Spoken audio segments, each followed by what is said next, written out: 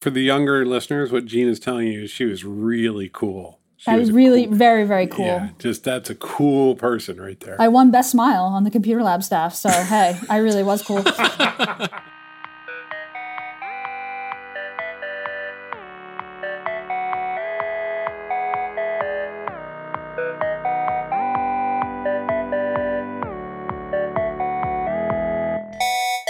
Hey, Rich. Hi, Paul. We are joined by the CEO of Postlight, Gina Trapani. Hey, Paul. Hey, Rich. Hello, Thanks for having Gina. me on the show. It's lovely to have you on the show. I like barging in on the show. I am in the presence of internet legends. I want to actually frame this first. This is a two-part series. This will be the first of two podcast episodes where we're going to talk about the history of the web. And I happen to be fortunate enough to have in my Rolodex Paul Ford, a blogging pioneer. I'm just going to say that out loud. Gina Trapani, founder of Lifehacker, but even there's an aura around Gina beyond Lifehacker. Lifehacker is one of many things Gina did. And you guys watched the web grow up. I watched the web grow up too, but you guys were active participants. You were inside. And I want to talk about Web 1, Web 2, and then eventually we're going to get to Web 3. Insert dramatic music. Oh, the semantic web. No, not that one. Not that one. Not that one. I think that's somewhere Web 3. into. Now, I would start at Gopher, but I'm not going to do that to you or our listeners. That was pre-web, Port 70. We're not doing. People are trying to bring it back, but no. Okay, so Rich, you have an agenda. Why don't you just like our meetings, get driving? Okay. I'm going to interview you guys. I want to do it this way. I mean, I read a lot and watched a lot, but you guys were in the middle of it. It's 1994. A friend of mine said, get off the BBS dial-ups that you've been calling into and check this thing out. You just need an internet service provider. What was your favorite BBS called? What was that? I was in the hacking and cracking and blue box scene and all that stuff. I was into all of that. I've broken laws. But I would have been a minor, let's put it that way. It was just fun. I didn't really want to steal anything. It was just so cool to be able to do all that stuff. It was nonsense. It was just us sitting outside the lines that they told us to stay within. Stealing Commodore 64 programs. Yeah, and even hacker intros and just those were better than the games in a lot of cases, right? And music that was traded on the C64 was awesome stuff. The web shows up. What is the vision of the web? This is actually a hard question. I mean, the spec comes out, HTTP and HTML. There's the Mosaic browser. What is the beginning of the web? Paul. I mean, there's a couple different ways to define beginning, but the simplest way to define it is that a nice person named Tim Berners-Lee made a system for organizing information while at CERN, which is the Swiss-French high-energy physics lab facility. And he'd been playing around with this stuff for quite a while, since the 80s. And he was there as a computer scientist, and he built this thing called an HTTP server that let you access a computer remotely and using a web browser. At that point, terminal-based, later based on sort of the next computer, and it let you get to web pages. And it kind of did a lot of the stuff that we associate. There was the idea that it would be the Rolodex for this whole big facility, and you could search for stuff, and it would let you publish physics papers online. Anyone could set up a server and share their physics papers. So that the thing about it is it was purely opt-in. You could say, I want to publish a web page. And if you could figure out how to get a server and publish one, then you were on the web. That doesn't sound that different than a BBS. So I want to actually say it in words. What was different here? The BBSs weren't all networked in the same way. They had to dial each other up and share stuff and so on. And these were just pages. It was just publishing. Here you go. So the currency was pages, and there were images. I remember it was a big deal to see better and better images in the 90s as the browsers got better and better. Tell me about the user at that point in time. I want to ask about the user in each of these iterations of the web. What is the user, the typical user? Gina. Yeah, I mean, at this time, we're talking about 1994. I mean, I have a visceral memory of I was in the computer lab, the basement computer lab in 1994 in Poughkeepsie, New York. And I worked at the computer lab. It was mostly mainframes at that point. And my colleague said, there's something I have to show you. And it's on the OS2 machine downstairs. Come on, let's go. And I was like, okay. I go down there and he brings me up to a screen that's got, I later learned, has got Mosaic up, and it's a guy's resume. With his name, and the name is like a big headline font, and it's a white screen, and it's got his, employment history. And I said, "What am I looking at?" And he said, "That's his resume. He lives in France, and we're looking at his resume here on this computer." And I said, "I don't understand. Is this like a Word document?" And I start clicking on it because I want to try to like edit it. I think it's, And he says, No. We got this from this server in France. This guy published his resume and now we're looking at it here. I didn't understand. I still like just didn't get it. But that's what we were talking about. We were talking about a page loaded in a browser with formatting, a document. The document-based web. And then, dun, dun, dun, some of the words on the page had underlines and were blue. Yes. The hyperlink. I mean, that was the thing. That's the connective tissue, right? That made up the web. Well, now it's a web. Now the pages are linked together and I can keep reading and keep reading. So now I'm there for hours. You're there for hours. And then, you look at the address and you say, most of them were .edu for me at that point. I was in college. Mm-hmm. What server is this? What do you mean? I went from this computer and this server in here, and I'm traveling around the world. I'm hitting servers around the world. That was the difference. I remember that moment. That moment when you realized you were like, just looking at some random computer in the UK or in Asia, and you were like, wow, I can literally kind of touch the world from my little college. It just felt, that's so trivial now, but it was a surreal moment. Blew my mind. Absolutely. Well, because a long distance phone call to the same country was like $14. This is the reason why I worked in the computer lab to begin with, by the way. I had to pay my long distance bill. Yep. It was a very different time. That is an unthinkable thing. Reason today. Yeah. Yes. Okay, so the hyperlink is really that connective tissue. The currency is the web page or the document, and the words are like, there are publishers, but most of us were consumers. The web didn't know who you were, Gina, or who you were, Paul, yet.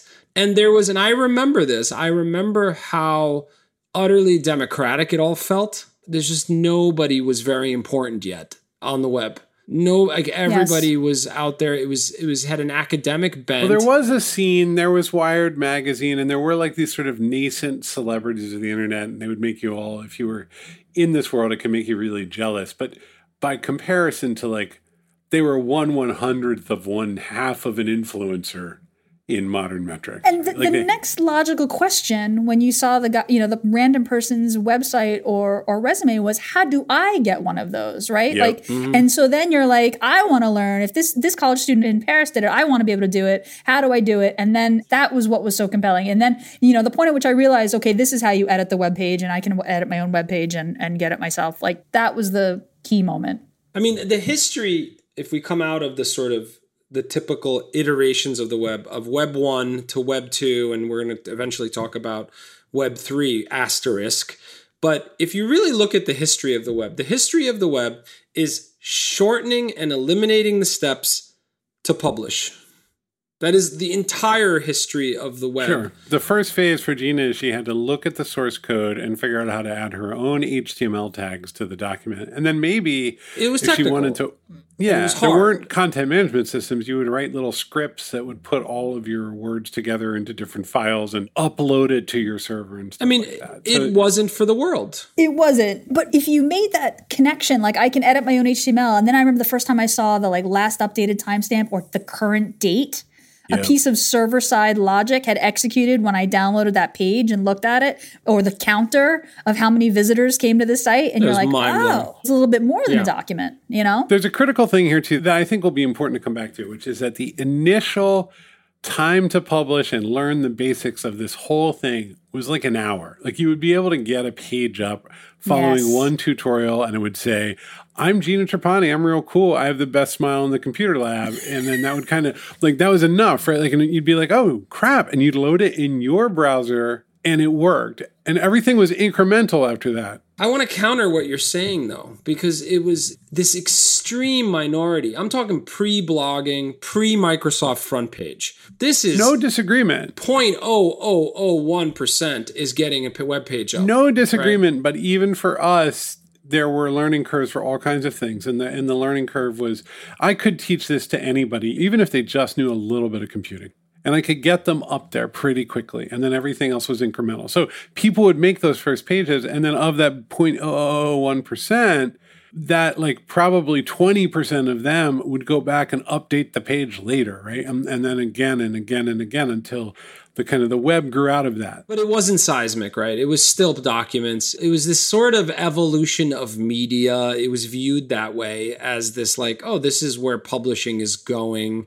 Like Correct. What you saw in the late 90s, and I was in the middle of it because I came out of law school and did a hard left into sort of the .com bubble, is that they were faking it, essentially. You had a lot of server-side processing that was happening that was pushing what is supposed to be an interactive experience. And that was happening in commerce and in other ways, but it was still publishing. It was just publishing a lot all the time, right? And .com bubble bursts.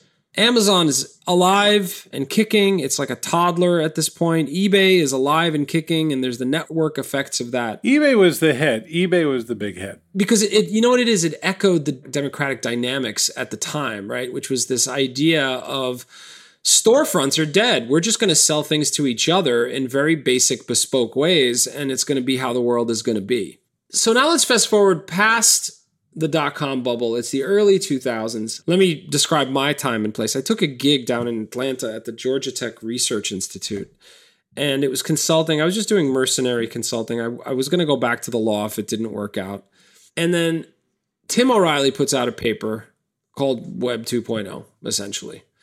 And what he said was the next evolution of the web is not publishing. We have to pause and explain to some of the people in our audience who Tim O'Reilly is and what that means. Yeah, I didn't think much of Tim O'Reilly till I saw that paper, to be perfectly frank. I think he's brilliant. I didn't know he was that person when he wrote it.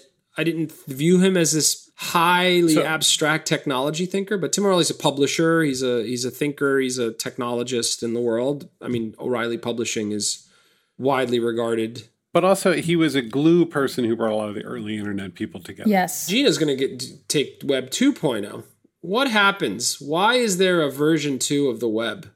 And what is it? You know, I always thought that Web 2 was just kind of it was a buzzword. I mean, to me, I'll explain what it meant to me, but you tell me what the actual proper definition is. Mm-hmm. To me, Web 2.0 meant that we had introduced the concept of APIs and integrating one service with another, right? We went from the idea that websites published flat documents meant for consumption entirely in a browser to websites that served data that other websites could consume and display, right? This idea of integrating sites. I'm trying to think of like some of the early examples. You guys remember like Yahoo Pipes? It was actually pretty far along at that point. But there are these. We're still trying to get back to that, right? Like it let people connect different data sources visually using a web browser, moving things around. And everyone got really super standards, obsessed. And like, I mean, I guess we could talk about XML and JSON and semantic web and a bit, but the idea that like the computers could talk to one another and we could remix the web in new and interesting ways and make new things possible. There was a big website at that moment called it was the read write web, right? And so like that, the idea was that instead of being read only, you'd be able to put stuff back into the web, and that had always been there. There'd been forms, and there'd been when you make a transaction and buy something on eBay that gets logged in the database. But now it was getting faster, and everyone could do it, and they could publish their blogs by.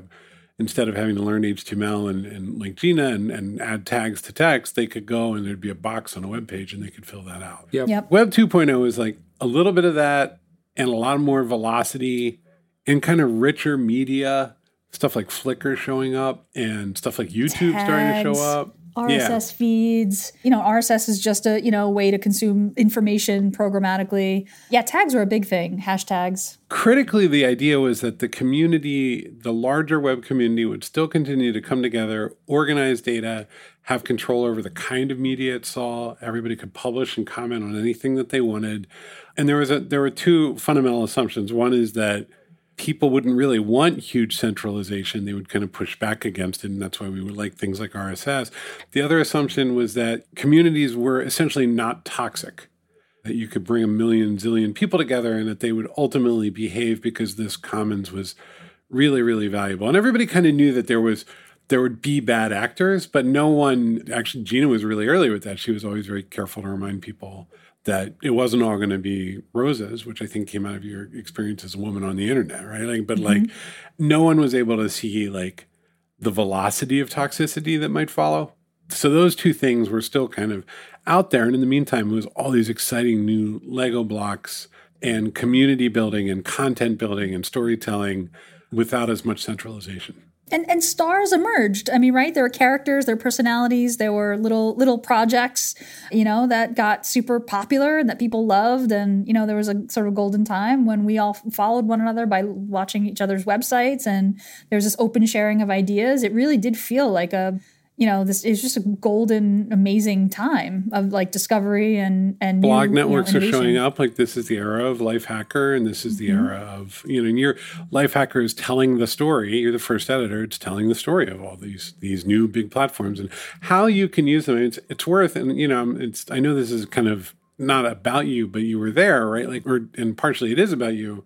A lot of your focus in that time was about personal productivity. How do I use all of these tools, these new wonderful free and available tools, in order to organize and structure my life and get lots of good things done? Like, it was a very positive, proactive message. And that to me sums up Web 2 is like, look at the amazing things that I've got to build amazing things for myself and my community.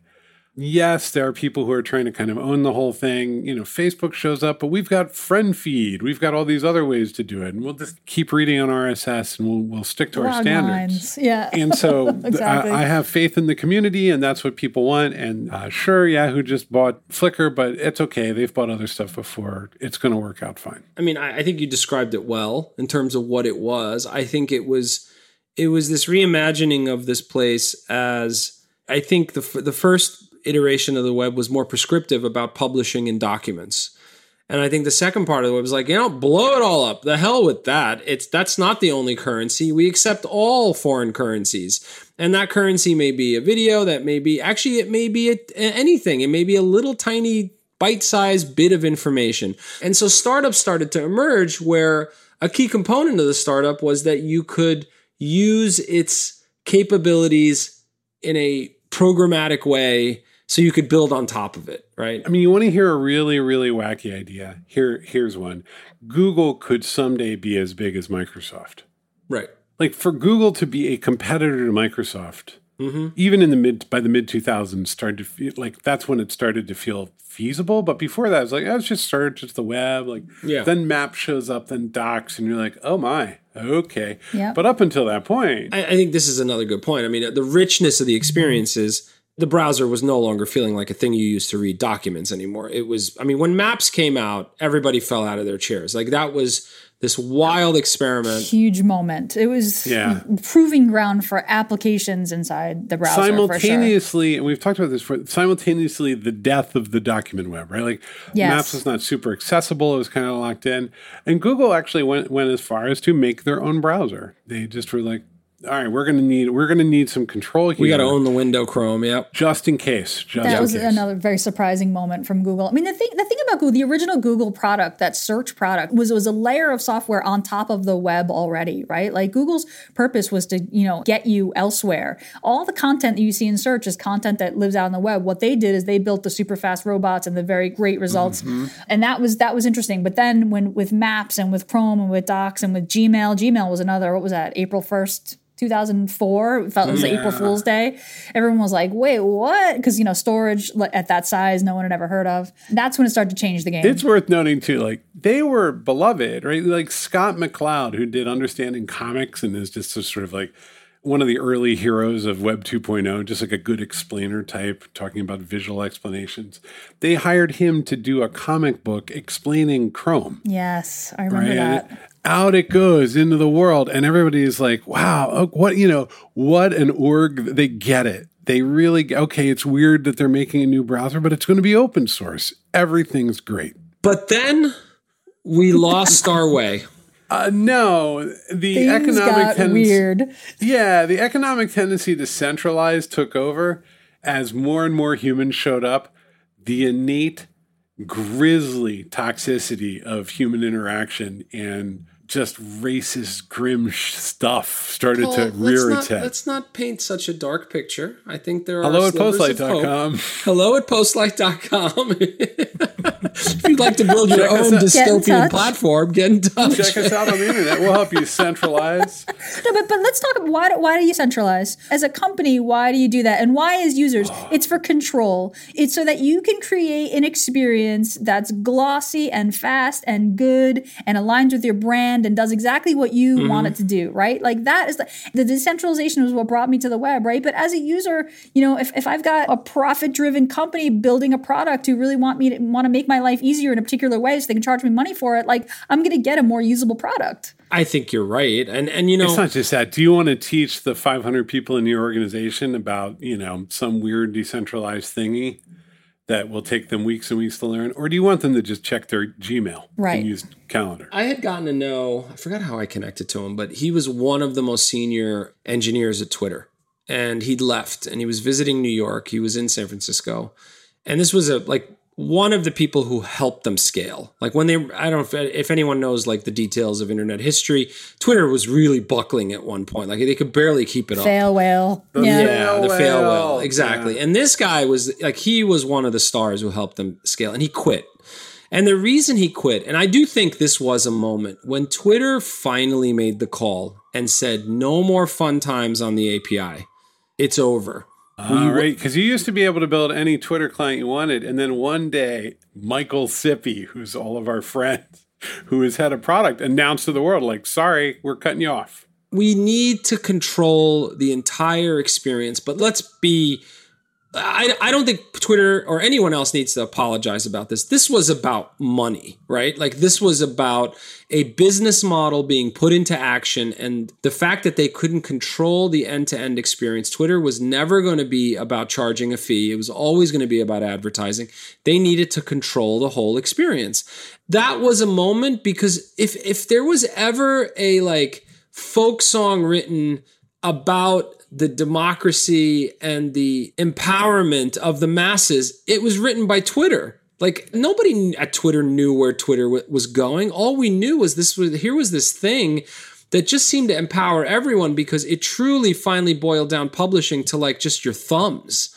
And everybody was talking to everybody. And then all of a sudden... What made Twitter was mobile, right? Like suddenly mobile showed up at the same time. Ironically, yes. Paul, the best mobile clients weren't from Twitter. They were built on that open API. Right. And that was the problem because they weren't showing the ads, right? They were hammering the API. They weren't showing the ads and they weren't creating the experience that Twitter wanted to create. It's just how can you build your business when the core experience is running through someone else? And it's people have very strong opinions about this, but in retrospect, it's of course they did that. I was digging into, I forget who the client was. This is my old agency. We were digging into using Google Maps and layering data on top of it. And it was really expensive. And they're like, what the hell? Everybody's open. Everybody has APIs.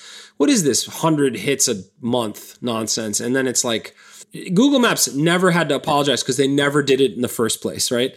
Google understood very early days that there was going to be a business application for this. There is no need to give this out into the world and people will pay.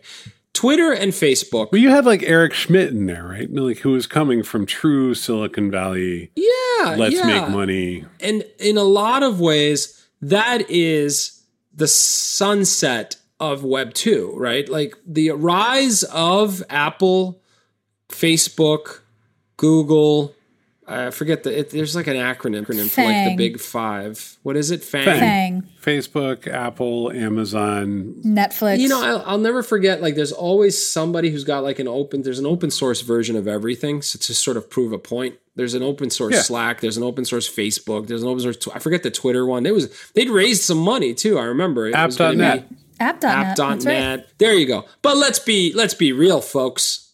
The big criticism today is that your identity and data around you is siloed in these 4 companies, and it will be siloed there forever because it's immensely valuable for analytics, for advertising, et cetera, et cetera. Mm-hmm. But now there is a new sunrise, Paul, Gina.